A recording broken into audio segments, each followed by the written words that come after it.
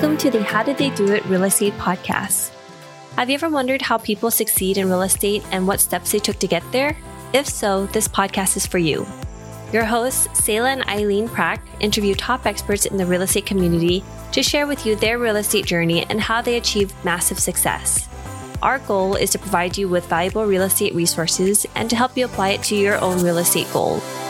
Welcome everyone to today's episode of the How Did They Do It Real Estate Podcast. I'm your host, Eileen Prack. And today we have a special guest, Michael Becker.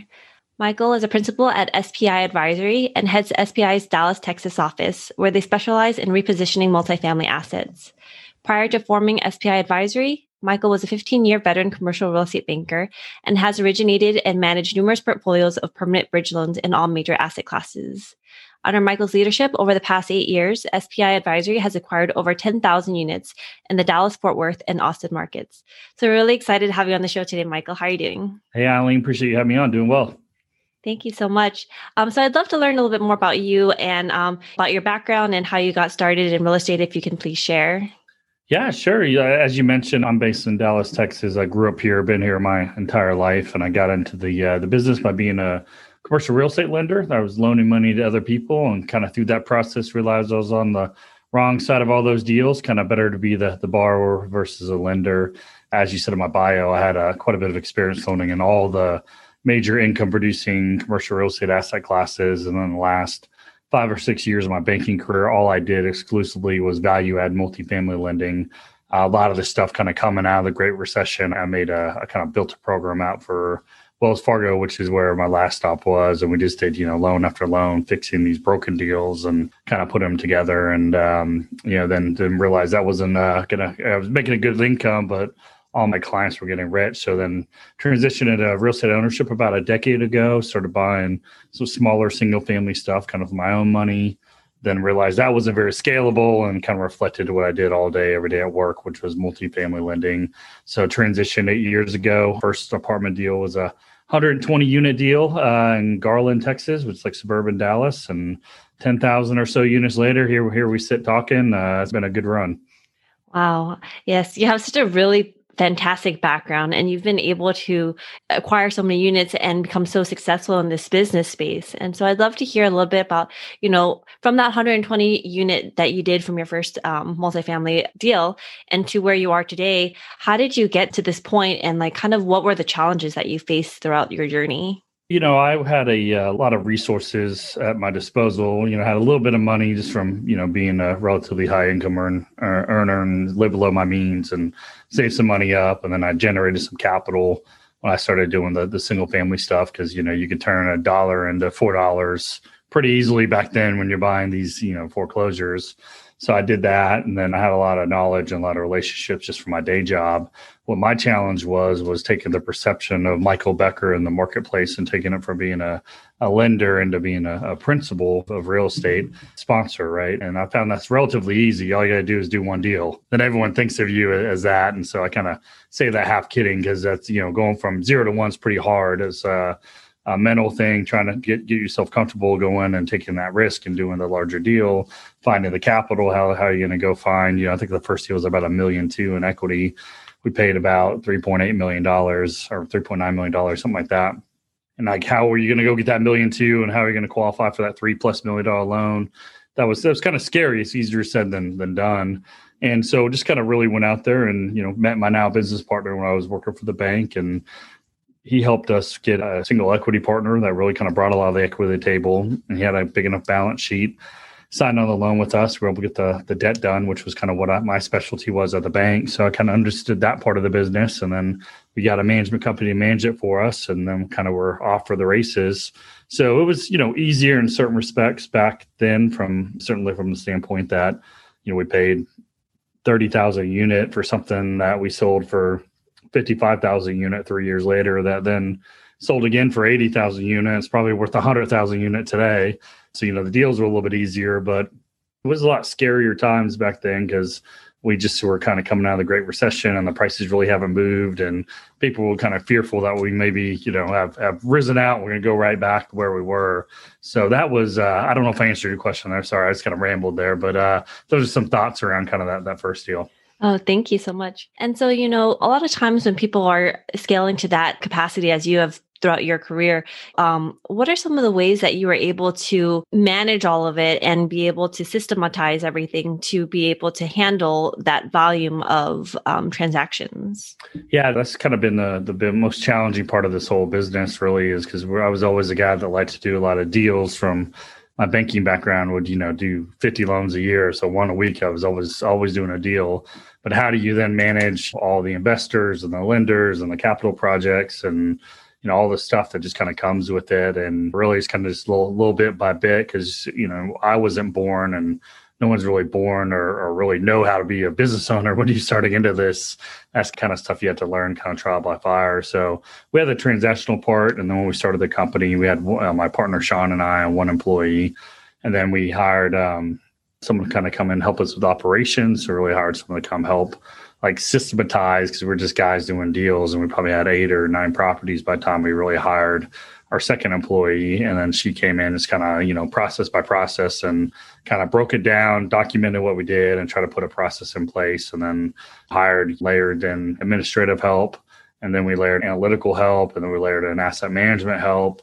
So kind of just little pieces over the years as we're doing more deals. And because when you're starting out, you don't really have any income coming in. So it's hard, you do a little bit of everything. You do the $10 hour task, you do the $10,000 hour task. And as you get bigger, you're trying to get some of those lesser value tasks off your plate and onto an employee, or maybe get some software, some sort of system that you can, buy off the street to kind of systematize it. Like, we didn't have an investor database when we started. We use Excel or Google Sheets.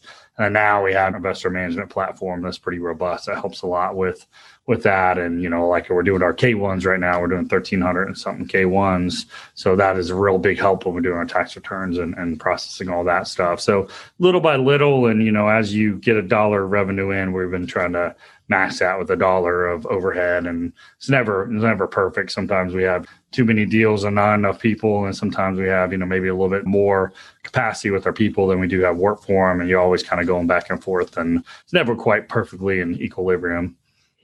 Oh, yeah. Thank you for sharing. And as you were talking about, systematizing your different processes, and as the deals were coming in and you started to identify all the different pieces that you're able to utilize other team members to help out with, what are some ways that you can advise on, utilizing other team members to the best of their ability, like their strengths, and then leveraging their experiences and their strengths in order to be successful as a team? Yeah, when I started out, I still do have a business partner. So we found, first and foremost, someone that has different but complementary skill sets to what I have. So that's been really helpful. He's a little bit more analytical, lives in a spreadsheet. He's really, savant when it comes to that part of the business, where he's not very good when you're putting him in front of a bunch of strangers and having to talk to investors and raise capital and things along those lines. So we kind of divide and conquer the workload. Kind of first and foremost, we head up over the different functions of the company. And then, some of the mistakes we made, we've kind of a couple of employees that maybe didn't quite work out in long term. Maybe they just weren't quite the right fit.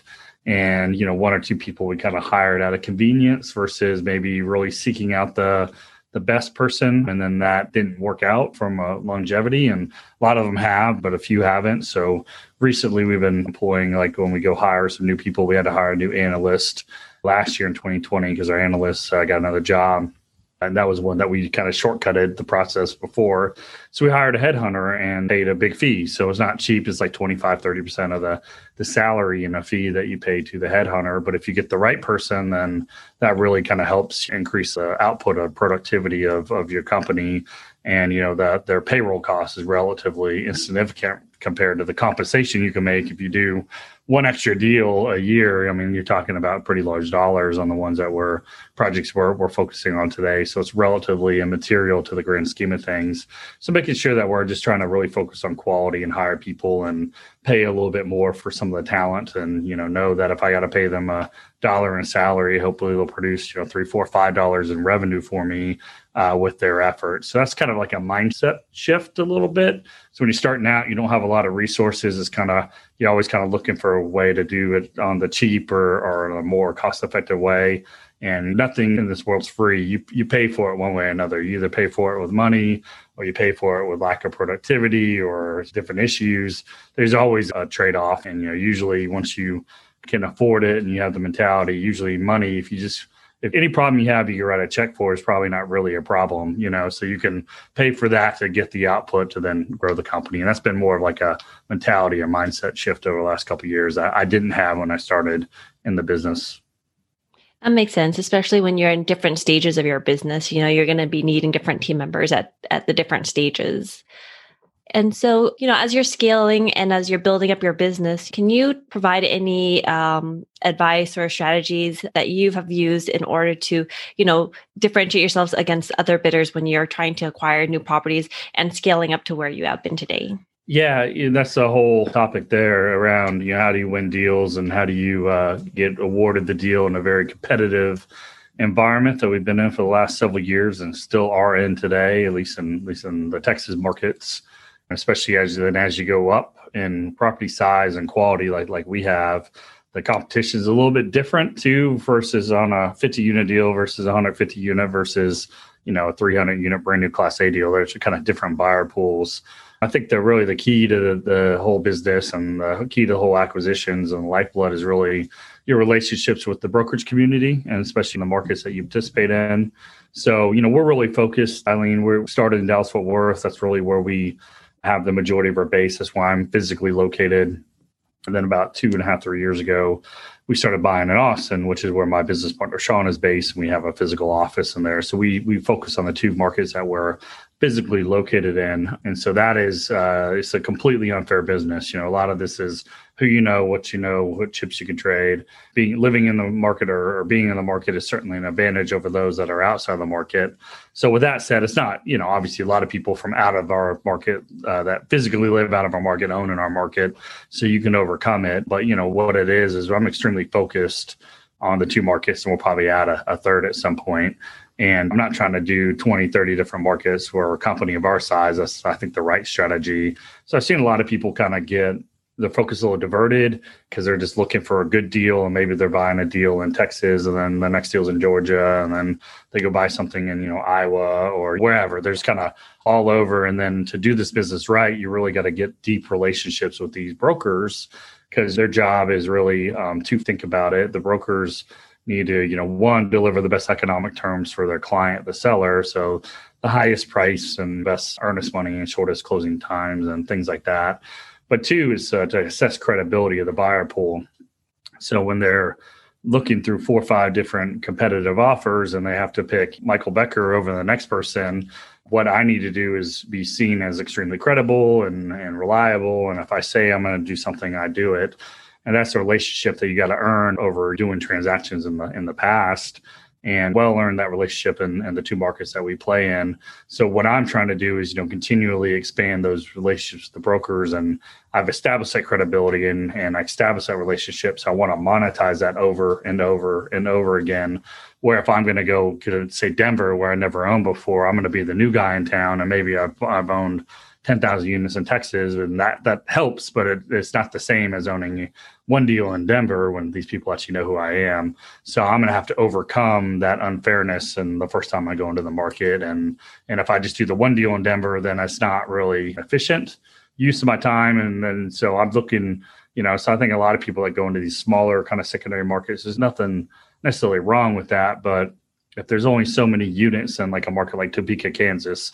So if I'm looking to expand into a market, I want to be able to use that relationship and monetize it and do, many, many deals in that market versus going to a small market where I could buy one deal and then I'm done. I have to go to the next one or the next one.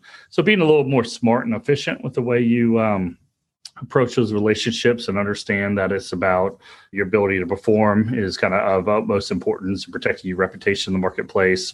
I think keeping that in mind when you're looking to get into this business will be extremely helpful. And so what are some of the ways that you have found the most effective to be, top of mind with the brokers and while you're building up these relationships with them while you're trying to break into a market? I think if you're starting out, you just got to get on everyone's list because they all, get on in their database and they'll send you all their marketed deals. And I think the best thing to do is sign the CA, the confidentiality agreement, download the package, underwrite the deal, and give them feedback. Maybe tour the deal, because if you go tour the deal, that's a good way to kind of meet them, because you'll go tour property for 30 minutes and the broker will be there, and that's an opportunity to kind of meet them in person.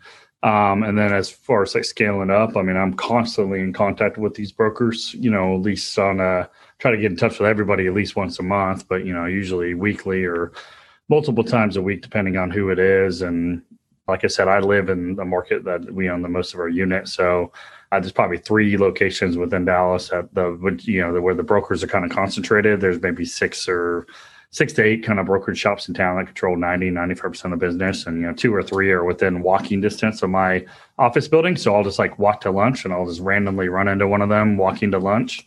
And so then we'll get to have a little 5-minute conversation as we're kind of walking to lunch, or I'm become personal friends with a lot of these guys. And back when this was a thing, we'd go to the local bar and go have drinks for happy hour. And when that's a good way to spend some quality time with people.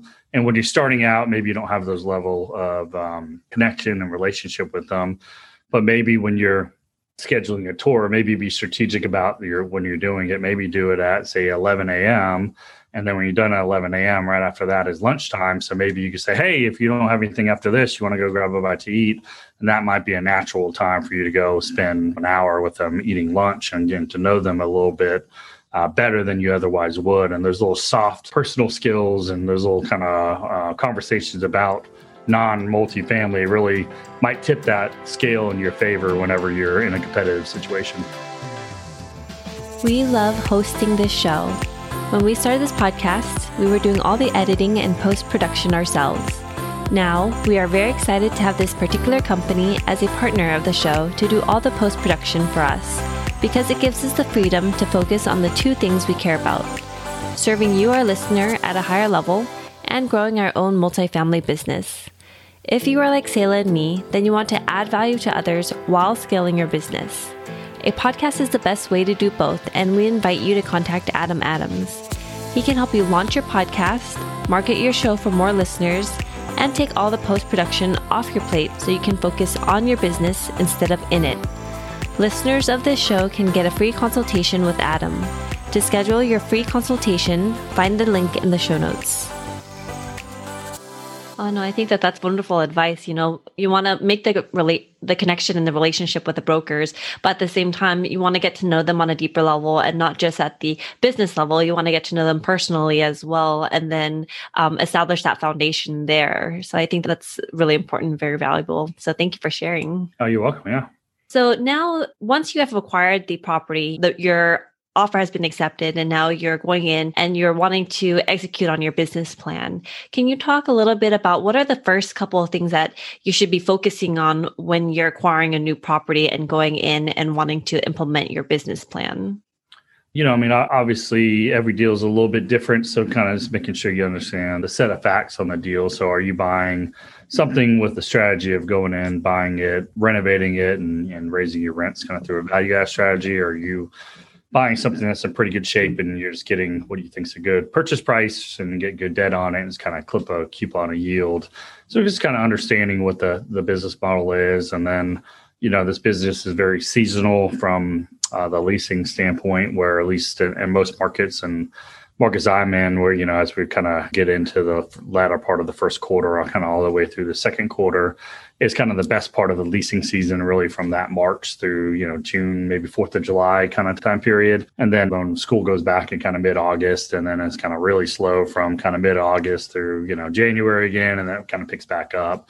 So just kind of understanding the seasonality. So if I'm going to go in and buy a deal and I'm closing in December and I'm doing a big value add, I think it's a pretty good time seasonally to come in and start getting aggressive and moving my rents, and really trying to focus on upgrading as many units as quick as possible to capture the seasonality of the leasing demand. But if I'm buying something in like late July, I've kind of already missed the season. So maybe I want to be a little bit more muted in how aggressive I'm going to be for the first, 3-4 months of my ownership. and maybe just wait until the calendar turns into the next year to start really kind of ramping up. So I kind of get the seasonality of the leasing demand. Because if I go in like late August and I start kicking out a bunch of people by raising the rents, basically, and then I get 10% of my rent roll moves out in October, and there's not much seasonal demand, I'm going to have this elevated vacancy at the least demand period of the entire year. So thinking through seasonality of the business one, and then hopefully if you're going to do a value add, you budget the money up front and you have the capital set aside either within your loan or, within a separate capital account, where you don't have to, be reliant of operational cash flow to pay for some of this stuff, because it doesn't work very well. So, making sure that you have the money set aside and you have decent bids kind of before you get into the deal, and make sure you have a contingency, because stuff never goes exactly as you think it is. And there's always something that you want to do that you didn't think of prior to buying the deal. So making sure you have decent level of contingencies in your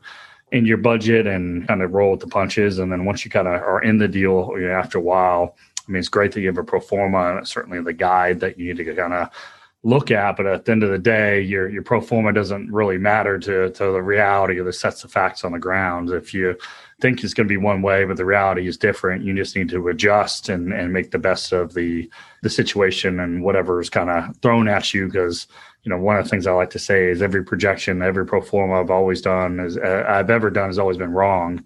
Either you do better or you do worse. You never do exactly what you think you're going to do. So making sure that you read the situation, adjust accordingly, and make the best decision with a set of facts that are real time, irregardless of what your pro forma said 6 months or 2 years before. I think those are some things to think about when you're getting into these deals after acquisition. And then, so a lot of these things also, pulling the data points and everything, that you're also utilizing your other team members to help you pull the data as well, like your property managers who's looking at the business, and your business partners as well, to kind of evaluate everything on a real-time basis. Yeah, for sure. On the front end, obviously we'll pull rent comps and shop the comps and make sure we feel pretty good about our income projections. Obviously have the management company verify they feel comfortable with that at the same time. Lean on the management company. Obviously, we have a lot of deals at this point, so we have a lot of other historical information to kind of lean upon, especially for like operating expenses. So I know pretty well what these things are going to run. But before we kind of put the final seal on the projection, we're going to go to the management company and say, hey, I'm budgeting $1,200 a unit in payroll. Is that obtainable? Let's talk through how many employees we need to run this, what their salary and total expenses are going to be. Really kind of get that buy-in from the management company, because then that's what's going to be in our budget and what we're going to kind of benchmark off and manage to going forward. And then on an ongoing basis, the management company is really kind of responsible for the day-to-day running of the deal. And then we have an asset manager that helps kind of set rents and keeps them accountable and things along those lines, both on the income and the expense line items, and I really kind of monitor it. So what I do on a day-to-day isn't like so granular anymore. It used to be, and then now we're kind of above that and really rely on a lot of the team members to kind of do the day-to-day, which honestly they do a better job than I ever could have, because I was a banker. I wasn't, an operations person. So having the right professional in place to kind of oversee it makes everything go a little bit better. So Michael, with everything that's going on, with the eviction moratorium and with COVID and everything like that, can you provide a little bit about what you think, in your opinion, the multifamily outlook is going to be like, and in real estate in general? I think a lot of that, Eileen, is really kind of dependent on what your view and where you sit is. So I'm talking to you from my office in Dallas, Texas, and you're in Southern California. And I think your world is completely different than my world, especially if you own real estate in your backyard, which I don't know if you do or you don't. But if you owned an apartment building in Los Angeles, you're going to have a completely different set of challenges than what I have in Dallas right now, where we obviously have been impacted over the last, basically almost a year now, when the eviction moratorium started kind of kicking in.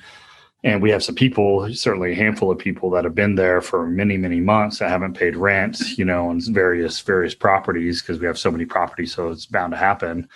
But on a percentage basis, it really hasn't been that bad, right? It really hasn't had a material impact to the bottom line at the end of the day. And a lot of our loans that we put on them have been adjustable rate mortgages over the last few years. After the early part of my career, doing a lot of fixed rate mortgages and getting stuck with a bunch of large prepay penalties, which is a completely different topic than what you just asked me about. We decided to do a lot of adjustable rate mortgages over the last 3 years, and if you remember about a year ago, the interest rates started dropping dramatically. So honestly, our debt service is down. So we're actually probably making as much or more money today than we ever have as a function of, even if we have a higher delinquency and our collections aren't quite as strong, they're still pretty strong, but our debt service is down. So, at some point, gravity is going to have to set in, I think, a little bit more than it has. And you kind of hear about San Francisco. I don't know as much about LA. We hear about San Francisco having 25% rent negative lease trade outs, lease over lease,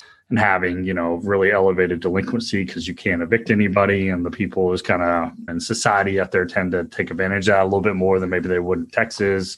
And Texas, we still do have evictions going on. I know there's the national eviction moratorium, and if a resident files a CDC declaration, you can't evict them, but you can still file. The courts are open for the most part. You can still file an eviction. If they don't show up, you get a default judgment, and the constable will come take their stuff and put it on the curb. So there's still evictions or people are skipping. So it's still been relatively manageable. So I don't know the ultimate outcome. I know that in December, the recent stimulus bill had $25 billion in rental assistance, and that's about to start rolling out because I went from the national government to the state to the local housing authorities. And what we're thinking is going to happen is they're going to go back upwards of 12 months in delinquent rents and 3 months forward and current rents. And I'm sure every state and every little location will be a little bit different with the rules. But if they're going to go pay these handful of people that haven't been paying me for however many months and give me, a large check for all my back rent and then pay for 3 months forward, that's going to be money that we kind of mentally have written off because as uncollectible, that's going to be like a big windfall for us. So that would really be extremely helpful. So if that happens in some of these markets, that might be a big windfall at the end of the day. But I think markets like the California markets are going to, especially like LA proper and San Francisco and the so-called Valley General, are going to have a lot more lasting impacts from capital being less willing to go to it, as it's been such a magnet for so many years for capital. I think capital's kind of thinking differently about where it's putting its money, and it's kind of looking over the coastal and gateway markets and coming to markets like Arizona, Florida, Texas, the Carolinas, Georgia, places like that seem to be a little bit more stable. So I think the outlook from where I sit is extremely rosy. I mean, there's a ton of investment demand. We're maintaining our operations pretty well. We're collecting our money nearly as well as we historically have. So I see a lot of tailwinds with what I do, and that might be different from what you see back at home. No, thank you for sharing. I would totally agree. It's all dependent on the market specific areas and where you are in the country, because every market is a little bit different. And so, Michael, what's next for you? More, I think. We're going to keep going. We're ever growing. We're just finishing up a new equity raise on 2 property portfolio as we talked today. So kind of more of the same. I think we want to get into a third market. We're going to look at San Antonio for a couple of years. So that might be a reasonable time to enter that market, which is about an hour and a half south of Austin. And then we're not going to go to Houston just for various reasons. So we'd have to kind of go out of state after that. So I'm trying to figure out what does that look like? We're in the process of I just about to sign a new office lease to expand my space and hire some more people. So we're actually, growing, which is, I think, a good thing that we're bullish about the future and trying to take on some additional overhead to kind of grow, because we think we have the ability to do so. And we're bullish about all the investments that we have and the markets that we play in. So excited about it. I think we got at least another decade or more of a really good run at Dallas-Fort Worth and the Austin markets that I play in. We have seen a lot of major corporate relocations come here and have for many years, and our population base is growing, and prices seemingly keep going up and up and up, and interest rates are low, and so it's been a really good investment market for many years. And I think the future is really bright. So just kind of more of what we've been doing is really kind of the future. Oh, thank you so much for sharing, Michael. And so, how has real estate investing impacted your life so far? Many ways. I guess it's been, I can't believe it's been like 8 years since I left the bank and kind of went on my own. Seems like, really short period of time in some respects, and it feels like forever in others. So it's been, the ability to obviously earn a much better living in the grand scheme of things. And you ever could just be an employee. So that's kind of one aspect of it. But then it's a lot more fulfilling from a work standpoint versus going to the bank and working for somebody else and having to go to a bunch of crappy meetings I didn't want to go to and do this or do that. I'm not saying I don't have a lot of stuff. I do a lot of stuff I don't like from a day-to-day standpoint now, but I'm, actively working on getting those responsibilities off me and onto another team member, even if I'm responsible for everything at the end of the day. So that's been kind of interesting to grow it. And it's pretty flexible business, as we all saw, being able to go work from our houses for 3 months as we're just locked down. At least that's what it was for me. And before we kind of, from March to about June, when I went back to the office, I started coming in every day and kind of getting back to life. So it's really flexible. And before that, you can go try to go to Hawaii for a couple of weeks every summer and get out of the heat. The Texas heat. So you can work from Hawaii in the morning and then go have your whole day to go do whatever. So it's really flexible and allows for you to kind of go and see and experience a lot of stuff. And so it's been a really rewarding, fulfilling career change for me, for sure. And what is one thing that you know now about real estate that you wish you knew when you first started? I think a lot of it is, especially when you're starting out, you don't know what you don't know. So a lot of it's really about how do you do this type of stuff and what's the real technical and specific, and you're trying to learn, NOI divided by cap rate equals value, and how do you analyze this deal, and all sorts of like really granular type of stuff. And at the end of the day, the most successful guys I've seen in this business, guys and gals in this business, are really focused on more on the relationships and with people than they are the blocking and tackling of how do you do one of these deals. And all that stuff's important. So don't get me wrong, but at the end of the day, if you have access to a relationship and you get that deal that the next person can, or you can raise that capital that the next person can't, or you get access to a better loan product just because you have a little bit of scale and track record, and the lender will be a little bit more favorable, and the terms they're going to give you versus the next person, that makes this business a lot easier. So I'd focus a little bit more on the relationships out of the gate. I guess I always kind of had them, but it really was kind of accidental. It wasn't really intentional, just kind of by being in the business as a lender. So once I kind of made that a lot more intentional and really trying to grow and expand these relationships, it really kind of took my company, and really the trajectory of it just took off once we started focusing a little bit more on the relationship than the kind of the technical part of the business.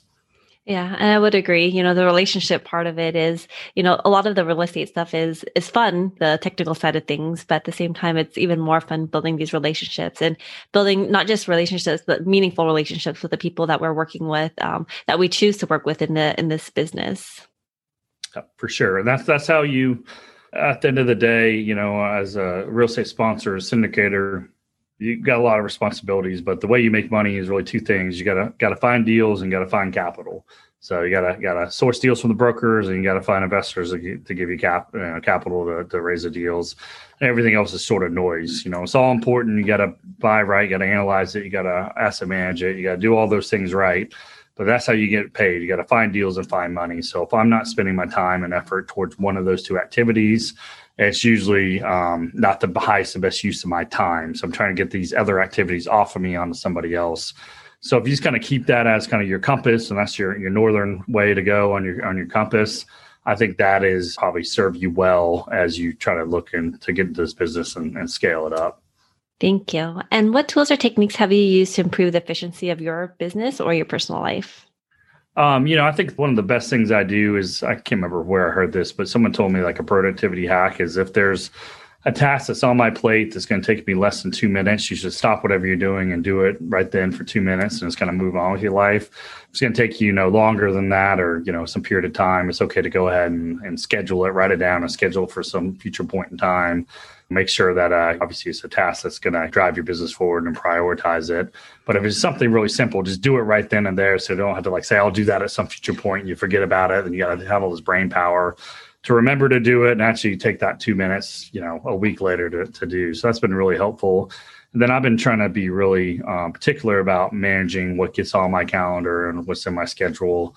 A lot of people, especially as you become more successful, a lot of people are kind of want a piece of you, and they want a piece of your time, and they want to sell you whatever product or service, or ask you whatever advice, or whatever it is. And it's great to be helpful. And when you don't have as much on your plate, that's fine.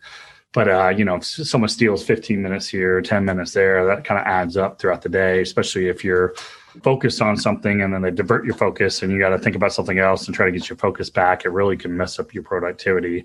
So I'm trying to be really very, very critical about what I spend my time on, what I kind of allow into my life. And I say no to a lot more things than I used to. And when people, it sounds bad, but a lot of people kind of cold call me or reach out on, to sell me whatever product or service in the apartment business.